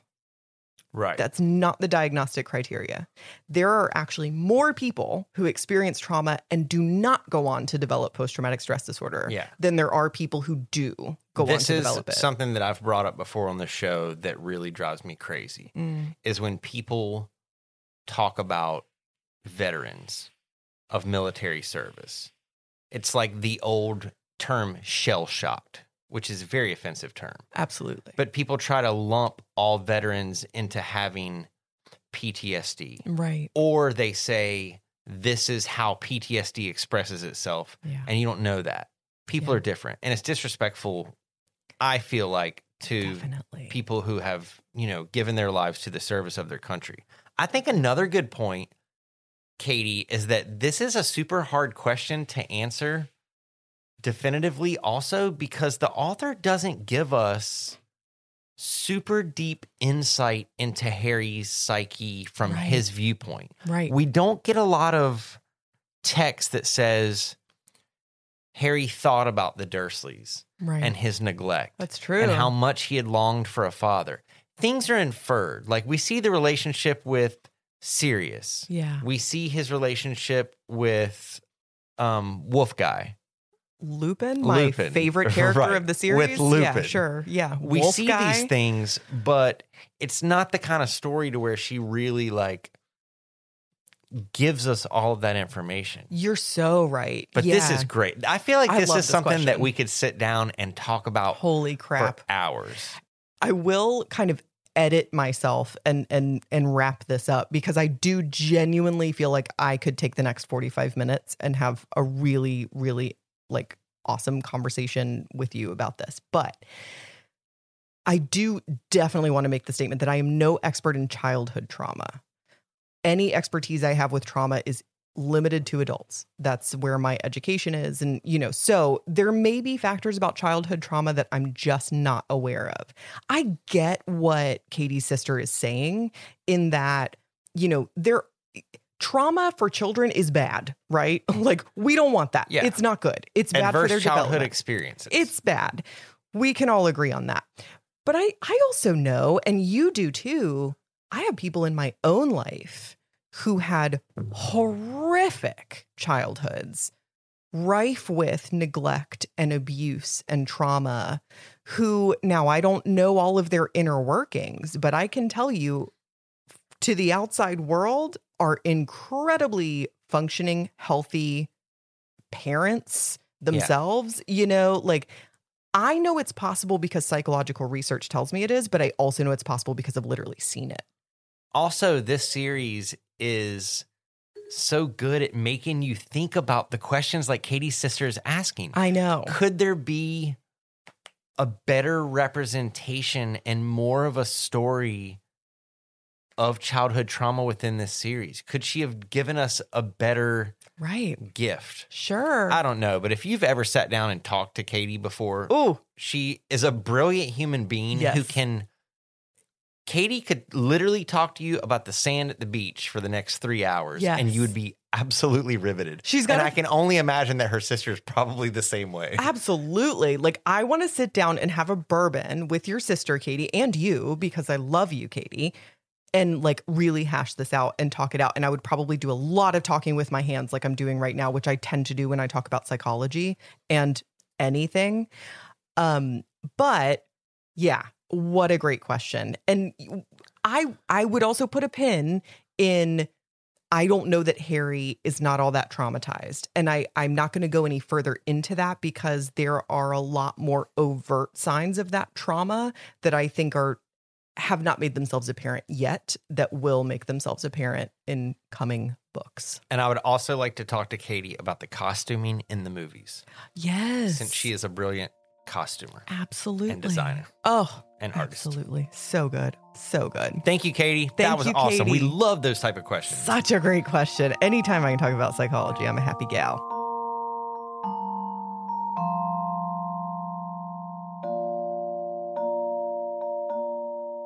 Well, it's time for marriage lessons. And since you read first, you are also up first with your marriage lesson. It's a tough chapter to draw like any positive inspiration from. Yeah, it wasn't this one like, oh, God. I know. Wait till we get to winners and losers. My Yeah. God. This is about giving your spouse a robo hand and how you have to chop their hand off first Oh, before you can give them a robo hand. should I be worried right now? So what I'd like you to do on air is please lay your hand on the coffee table. Oh, God damn it. Please, no, I don't want to. So my marriage lesson, this has to do with us Mm-hmm. and our marriage, but it also has to do with society right now. Okay. And I'll also tag a little bit on the end of this episode to sort of expand on this marriage lesson. Okay. But love is ancient magic, Oh. period. Mm. If you think about love, if you think about what people are able to do out of sheer love, Oh, God. the way that a mother is able to protect her child, Yeah. the way that someone can lift an 800-pound block off of someone else out of their love for them, the sacrifices that you make. Love, try to define love. Right. Ask a scientist what love is. Right. Ask them to draw you a graph of what it is. In our world, not the wizarding world, in our actual world, what is it? When you say you love someone, when you know that you love someone, when you have a love for a band, when you have a love for your wife, when you have a love for a child, your love for a pet, the love of your country, all of these different forms that it takes, but it's so powerful Yeah. because in our world, it truly is ancient magic. Yeah. It is something that animals that don't have our giant human brains, they show love. Yes. They experience love. And it has healing power, this love. And I think this is what we're seeing right now with the Black Lives Matter civil rights movement that is happening across the globe Yeah. at the time of this recording. Yeah. And this is what we need to remember within the movement is that love is ancient magic. Yes. People are like, what happened? What the hell happened? Like, one minute we were just fighting COVID-19, and the next thing you know, we have millions of people in the streets. Yeah. It's because an ancient magic was released. Yeah. And that ancient magic that was released, yeah, it's a quest for justice and truth, and it's born out of frustration And violence. and it's born out of, the oppression of certain people. But what is pushing this movement and the reason that curfews are being lifted Yeah. and the reason that things are actually starting to change is because of this ancient magic called love. And we can't forget that. Oh, I love that. And so my marriage lesson is that let us remember that our love for one another is bigger than a choice to marry someone. All right. It's bigger than a sexual attraction or a romantic attraction to someone. It's an ancient magic that binds us, and it's Oh. bigger than both of us. Dag, hon. That's really sweet. And I don't always feel super lovable. So that's really nice and wonderful for you to say. Now, this is the part where you're supposed to say, "What are you talking about, honey? You're always lovable." Instead, you're just quiet. What are you like? Also, a little bit of a vague response there. So that's You are fun. lovable. Okay, thank you. Ask the listeners. They think you're lovable. Oh, that's really sweet. Well, my marriage lesson is I'd like to think that it's a positive thing. But you really, I think, won the crown at being able to take something very beautiful out of this incredibly dark chapter. My marriage lesson has to do with punishment. And I will preface this by saying I am almost positive I've actually had a nearly identical marriage lesson in the past. But I'm okay with that because I think this one is really, really important. I think all of us can agree and say punishment's unhealthy. We don't like punishment. From a psychological perspective, we know that punishment doesn't work. And yet we do punish each other, right? Like we're passive aggressive, or we go, you know what? I'm not going to make the bed this morning because I made the bed yesterday morning. Like that's a punishment. That's a form of punishment, right? So this came to me out of the fact that, I think it's a very obvious kind of place. Voldemort has had all of these people return to him, just like he said about Wormtail, out of fear. Right? He downs Wormtail about coming back to him out of fear rather than loyalty, but that's why all of these people are here. Are you kidding me? There are 3 separate points where Harry observes that a shudder just passes through the whole group. They're terrified of this guy. They don't love him. They don't love him, and they don't, I would even argue that they don't even feel loyal to him. I think they would identify it as loyalty, but really it's fear. And it's fear because he is a Punisher. Yeah. He's not the Punisher. Right. Just to be clear. Of comic book fame. Right. But he is a Punisher. He tortures 2 different people just within this one chapter. I mean, this guy is all about punishment. So my marriage lesson, and what I think is subtly different than the first time I did punishment, which I swear was way back in book 1.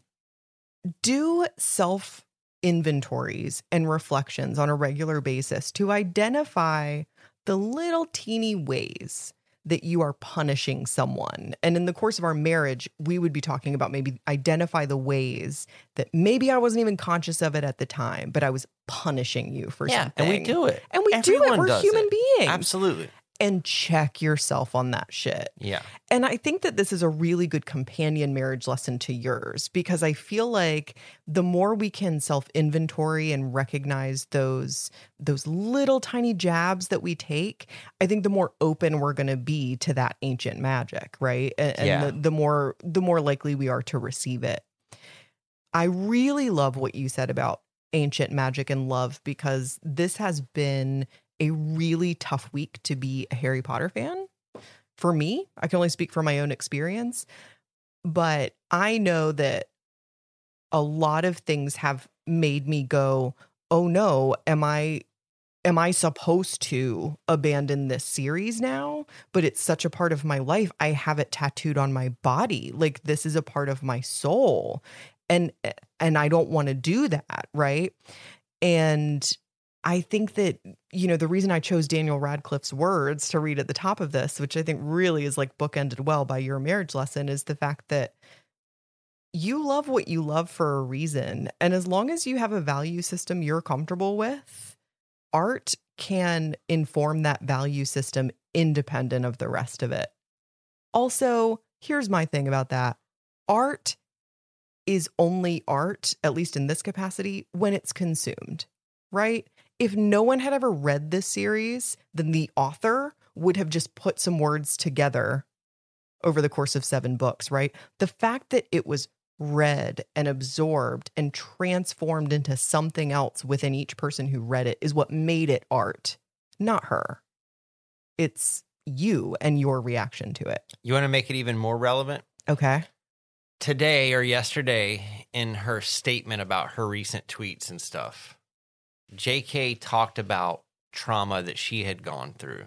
And that story should be taken seriously. And it was a bold thing and a very brave thing that she discussed with her family and decided to make public.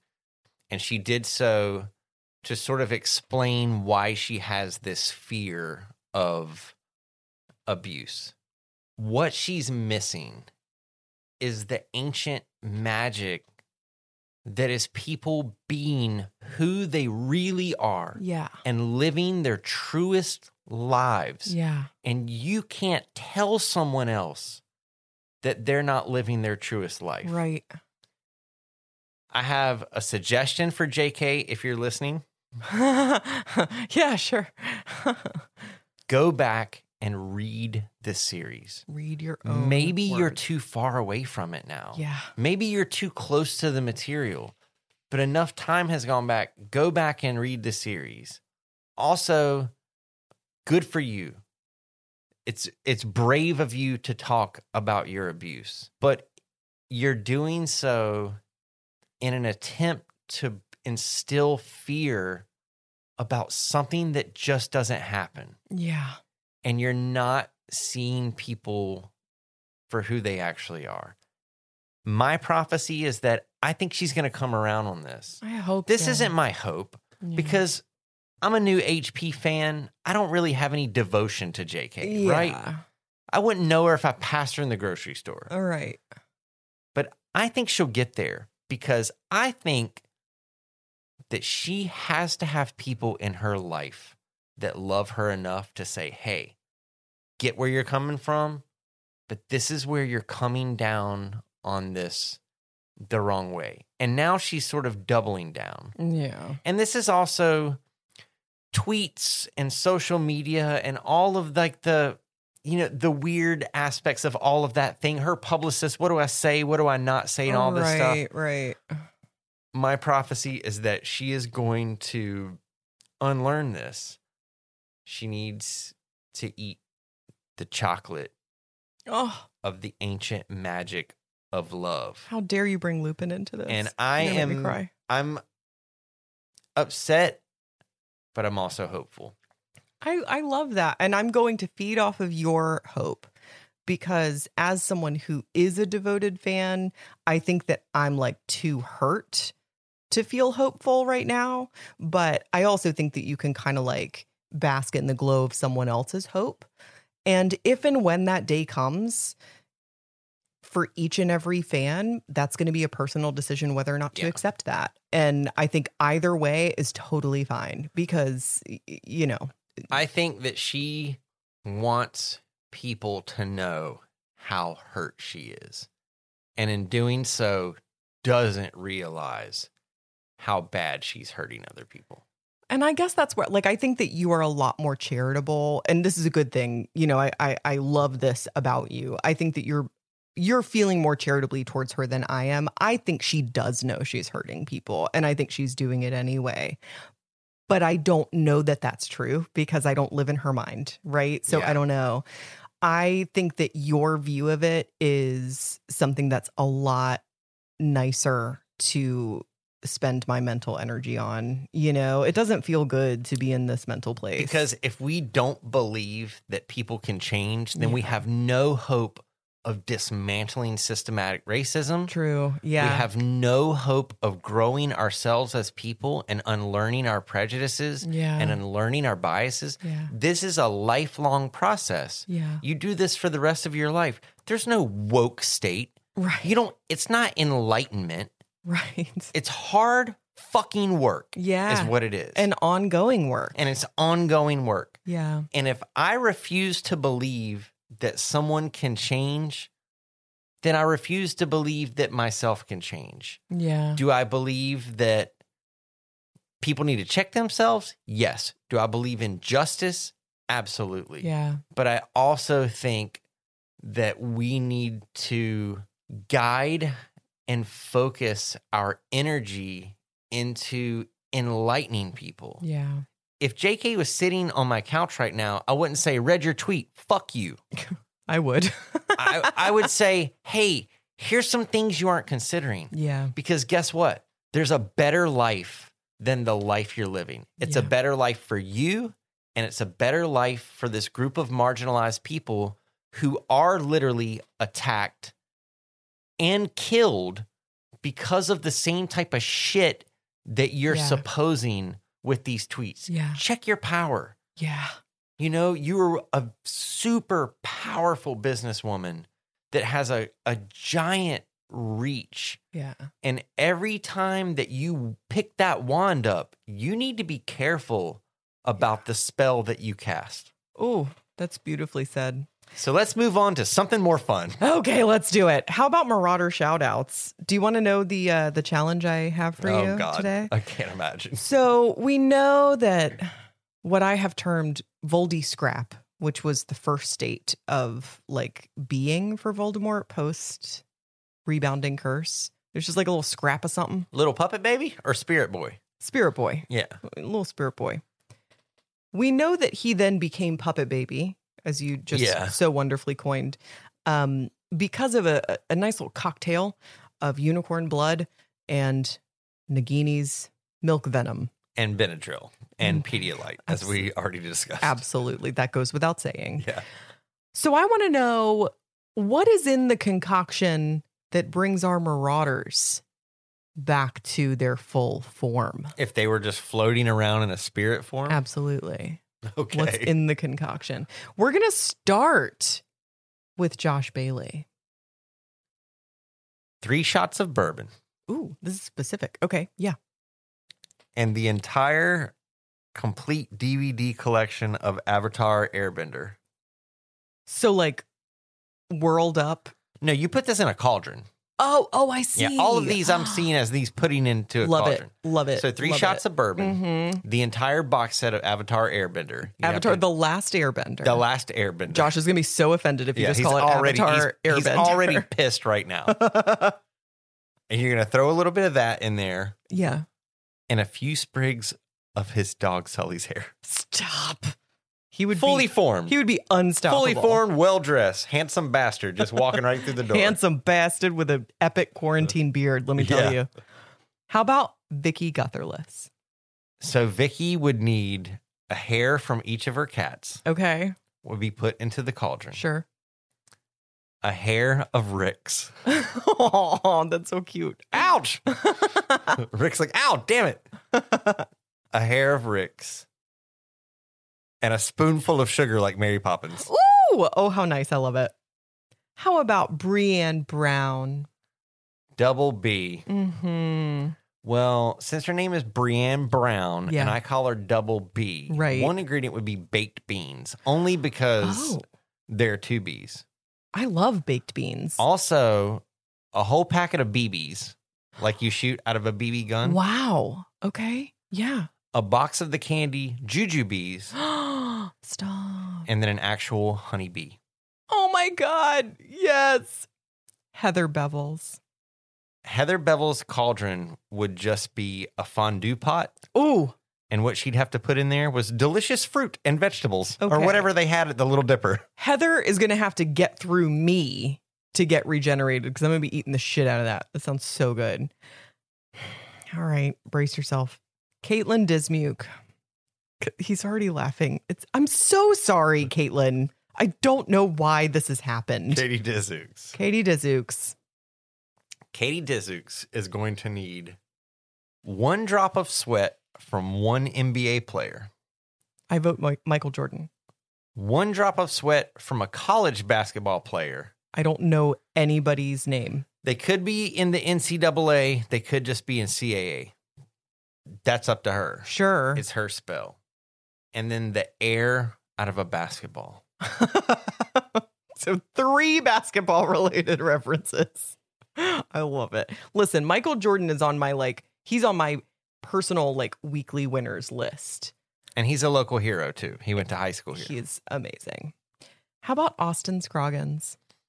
Austin. Awesome Austin. I'm always making fun of Austin for being young. So in that tradition, Austin's going to throw into the cauldron a pair of AirPods. Yes. A Red Bull. Yes. And then he has to pick the cauldron up and say, yeet, and throw it.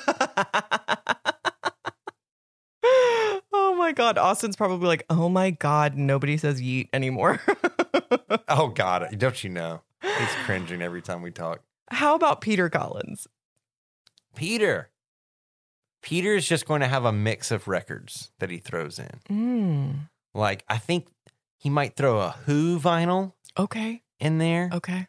Might be a Pink Floyd vinyl, possibly The Wall. Okay. Maybe a vintage copy of Ziggy Stardust. Sure. Maybe some Bee Gees for like a little unexpected And then element. he'll use it and he'll make a tea out of it and he'll have a proper cuppa. Love it. A proper musical cuppa. Faith Kenfield. I love how you say her name. It's just Faith. Faith. Welcome, welcome back. My name is Faith Kenfield, and I'm This is Here to NPR. back to you, Faith. I think Faith is going to put in 3 ingredients: Okay. sugar, spice, and everything nice. Oh, yes. I love it. Kelly Moore. She needs one of Tom's toenails. Oh, How my God. listen, how she gets it is up to her. A whole toenail? No, it could just be a clipping. Oh, okay. 1 hair of Daisy, the dog, Okay. and a half gallon of Bullet bourbon. Yeah. Yeah. Oh, God.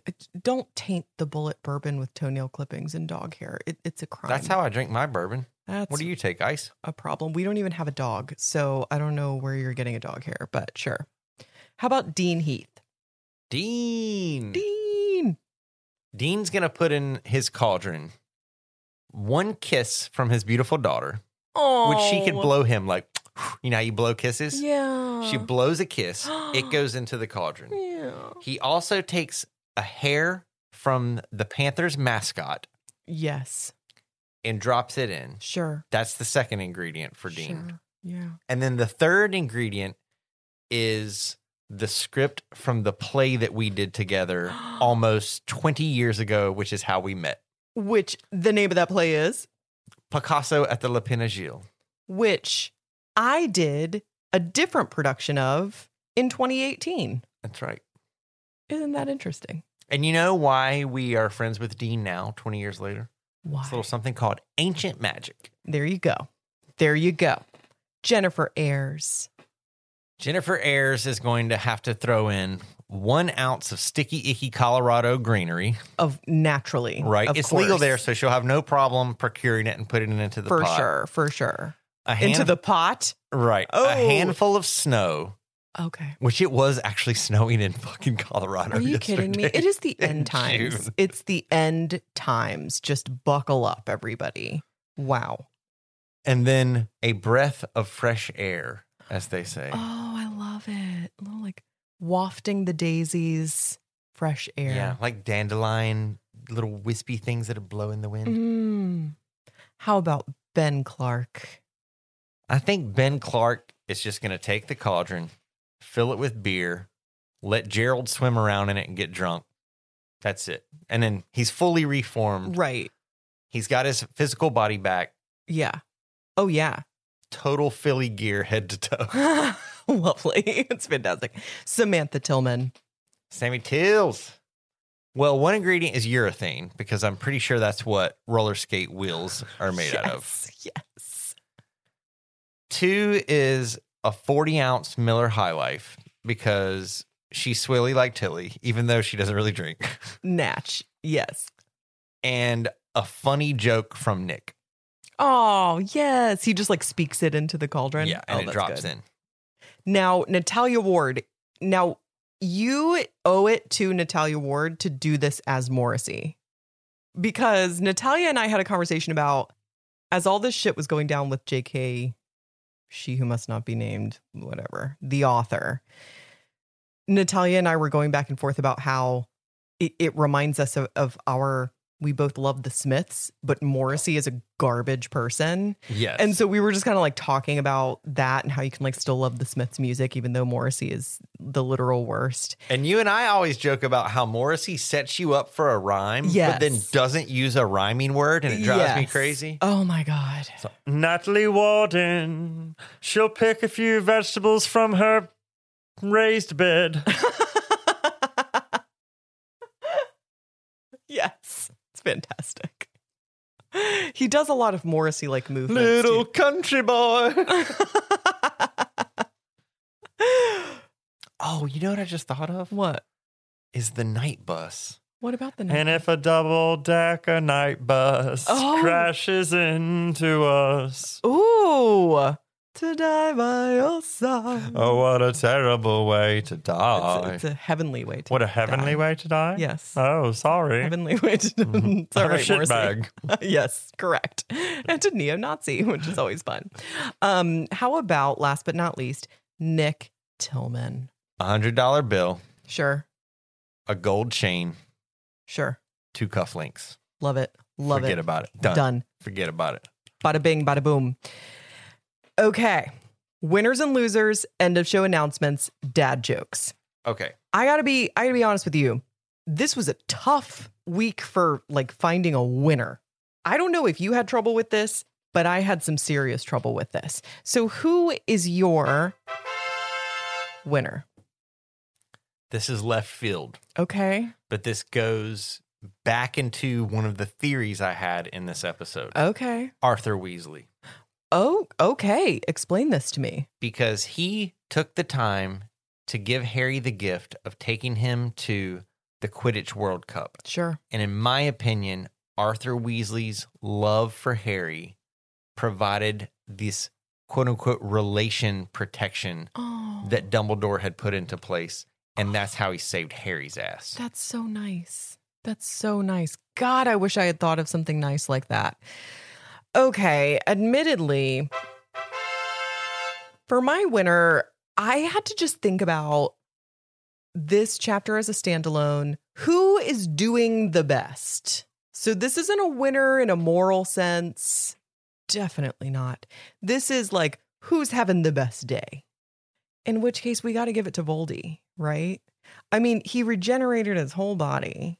He's like running the place right now. Yeah, he's doing pretty good. He's king shit of For fuck him. mountain right now. Yeah. Like he really is. So I don't like giving him a winner award, but it was really a lack of options at this point.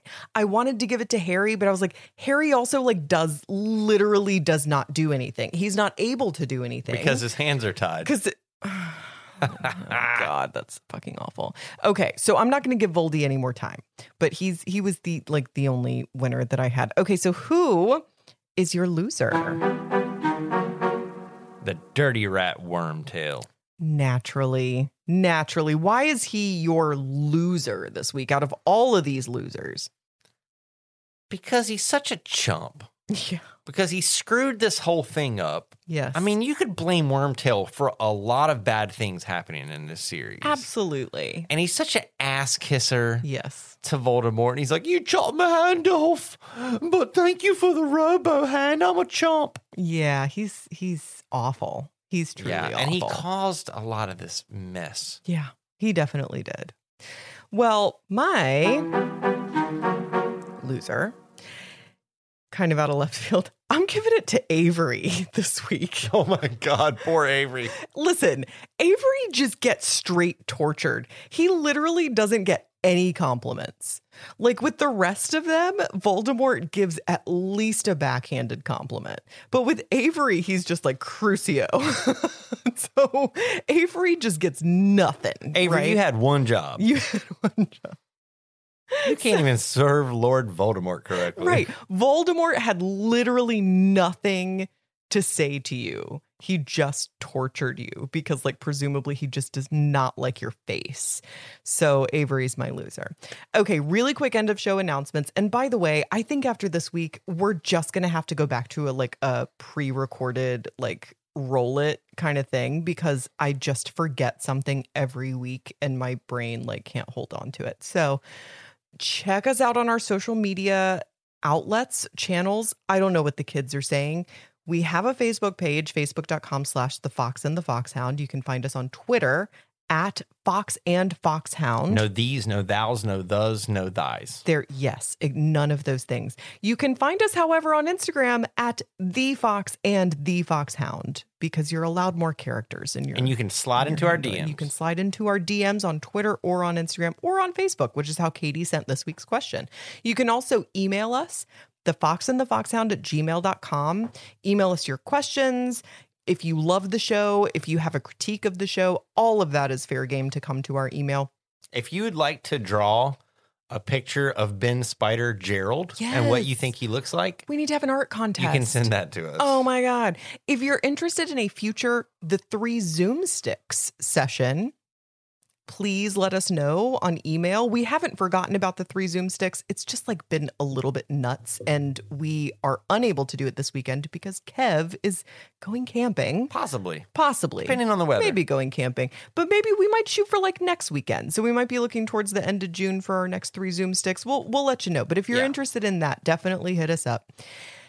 Check out our website, thefoxandthefoxhound.com. We post past marriage lessons, past prophecies. You can go back and see every single prophecy from the beginning and see when Professor Kevlani has gotten it really right and when he's gotten it really wrong.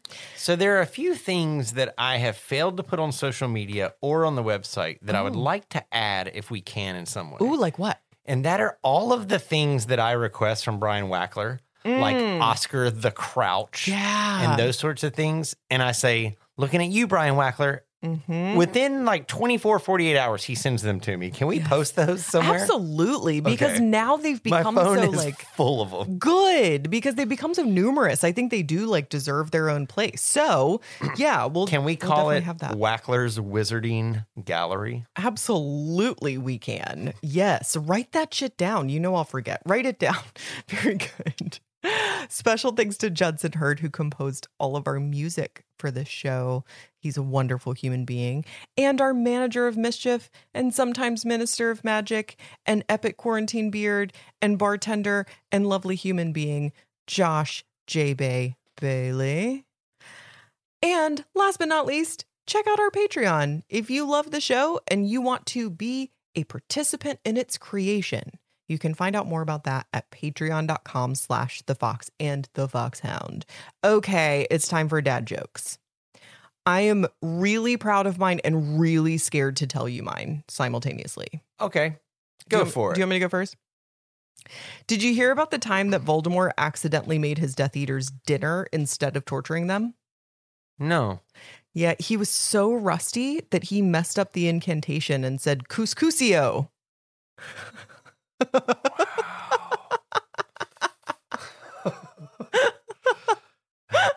That's rough. I thought mine was back. I'm so pleased with myself. Okay, I'm ready for yours. Did you know that Voldemort is actually a pretty helpful chap? I did not know that. I mean, he gave Wormtail a hand. Okay, I love that actually. I make that noise of exasperation, but that was glorious. Oh my God. Austin Scroggins sent us a terrible dad joke Really? this week, by What the is way. it? It was, I'm paraphrasing, I don't have it in front of me, but it was basically like, yeah, I met my girlfriend at a Quidditch game. I saw her guarding the hoops and I knew she was a keeper. Oh, I love that. Yeah. I mean, my response to him was, how dare you? But also like a lot of laughing faces. So it kind of makes sense. Nice job, Austin. Oh my God. Keep those coming. Keep them coming. Yeah, that's another thing. If you have dad jokes, send them to us. We love them. That's it for this week. That was a heavy chapter and a big one. What a dense one chapter episode that was. Holy shit. Yeah, we move into Priori Incantatem next, which is a fantastic chapter. I cannot believe that at 41 years old, I just started to read this series last year Yeah. and how relevant it is to what is going on. And I'm so thankful that this series came into my life right now. Oh, And so I just wanted to tell the listeners and all the Harry Potter fans out there, for everyone fighting the good fight on a million different fronts right now, the Death Eaters are coming. They are here. yeah. The Death Eaters are here. They've been amongst us the whole time. Yeah. Sometimes we have been the Death Eaters. Yeah. But there's an ancient magic in all of us that will defeat the darkness. Yes. Don't lose hope. Keep fighting the good fight. This is no longer fantasy, guys. This is no longer storybook shit. This is real life. It's our courage and our love and our determination that is going to make this beautiful world that we live in an even better place. Be good to each other. We love you. Hear, hear.